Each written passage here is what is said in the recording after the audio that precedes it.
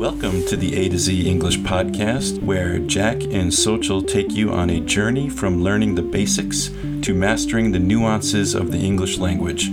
Our podcast is designed for non-native speakers who are looking to improve their English skills in a fun and interactive way. For those of you that don't know the a wide podcast, range of topics Sochil from lives grammar and part-time vocabulary in to Mexico, slang and and culture. To help Mexico you and the navigate United States the share English-speaking a world with southern ease. border, so they're very close in proximity to one another. And I thought it would be interesting to talk to Sochil today about the differences between the United States and Mexico. And so, Sochil, what are like the biggest differences between living in Mexico and living in the United States? There are a lot of differences, Jack. I think some obvious ones we can point to would be things like music, culture, language, but also with culture come cultural values, which I think differ a lot from country to country. Mm-hmm. I would say Mexico is a lot more of what we refer to in the US as a collectivist culture, which I believe Korea is as well, versus the US is an individualistic culture. Right. So for our listeners who aren't familiar with those terms, an individualistic culture means a culture where they prioritize the individual or the single person above all else, and they value traits such as independence, free thinking, creativity, difference from the norm. Yeah. And their downsides might be that people raised in those cultures, in comparison to collective cultures, may prioritize the well-being of the group less than the well-being of the individual. They may be sometimes seen as selfish by other cultures, or inconsiderate, and they tend to struggle more when it comes to collaborative efforts. Yeah. A good example would be like the healthcare system in America. We're very much like it's not my responsibility to take care of you, even though we're all living in the society together and we get to decide what kind of society we want to live in. But in that case, in an individualistic society, they might say like, well, everybody's on their own, figure it out for yourself, And that has some really bad results, I think, for as far as people's health is concerned. So, Right. Yeah, so that would be like a downside of it. The good side would be like you said, art and stuff like that, where people feel very free to express themselves, and no one is telling someone to stop doing something. Just express yourself, which that's kind of a good thing. I think it can be. So yeah, I think there's also less familial obligations. So people from the US are more likely to follow their own path or goals that they value. You might get an education in something you actually really like even if it's arts or creative writing thing. Yeah, some kind of humanities degree, even if it's not likely to make you money, because you don't have the same kind of obligation towards your parents or family. Right. That I see in collectivist cultures. So in Mexico, would it be normal for like a father to tell a son or daughter, you're going to study this? This is your major. Okay, this is what you're going to major in. You're good at math. You're going to be an accountant. Right. But the son or daughter says, but I want to be a painter.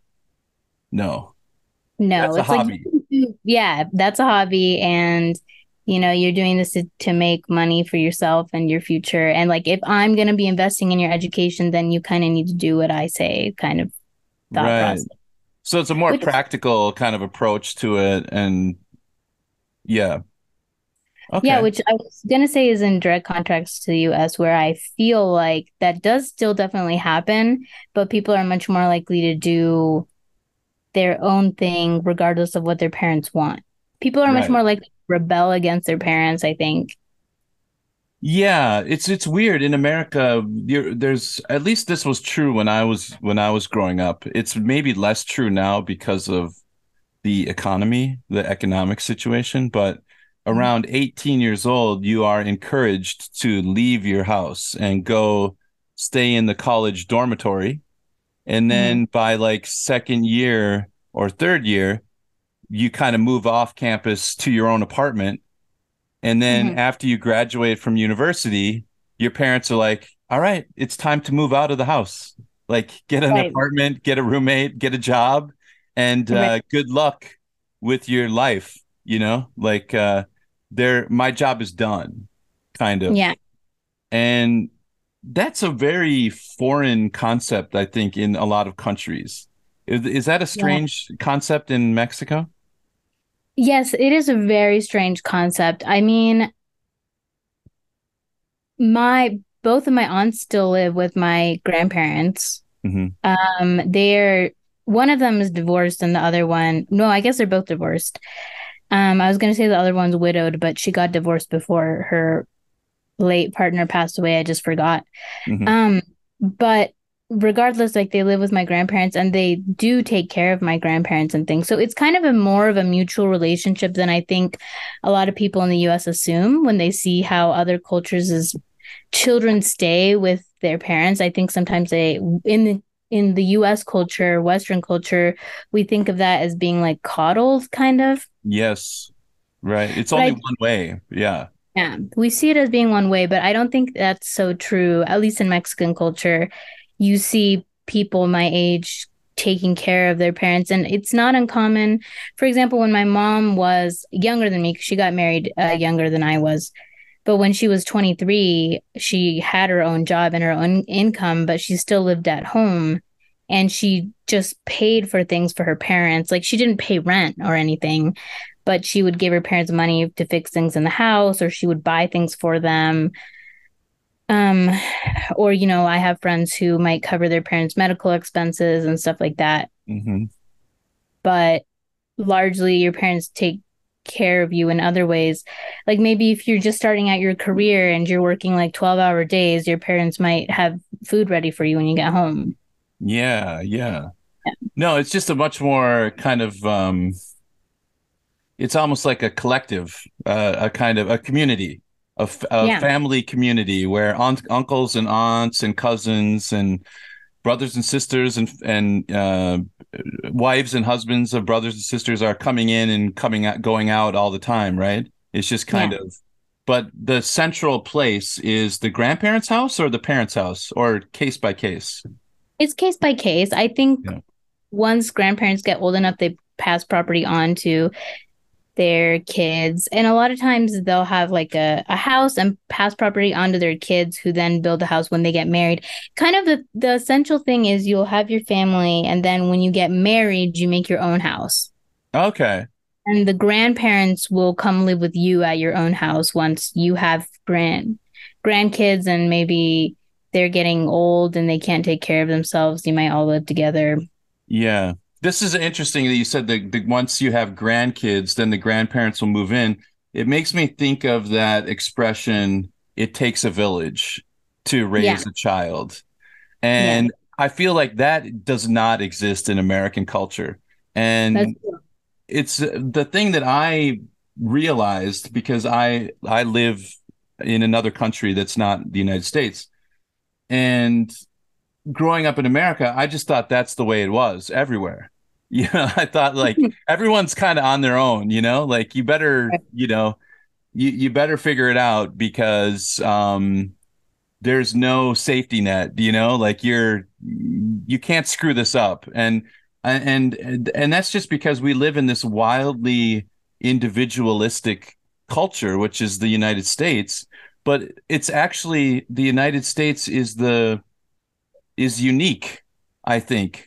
I think more countries are like what you're describing in Mexico, because that's how it is in South Korea and Mexico. And I bet a lot of Latin American countries are very similar to that as well.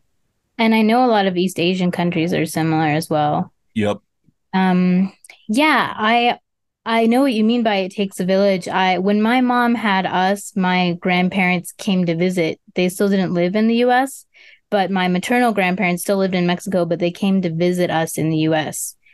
And they would do things for my mom, like help her with laundry or meals or help her with us while she slept. Because honestly, having a kid, I mean, as I'm sure you know, Jack, since you have a daughter, it does really take a village. You need more than two people there. Oh, yeah. Well, no, which is funny because living in Korea, I didn't feel so embarrassed to ask my mother to come over and help. And my mom came over for 3 months and helped us when my daughter was really young, because my wife and I were working and, trying to work and save money and then pay for childcare. I don't want to just give my kid to some stranger. I trust my mom.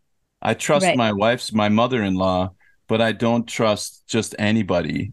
And so, yeah, it was really, it was a kind of new concept, I think, for my mother to, it's like, oh, okay, yeah, I'll do that.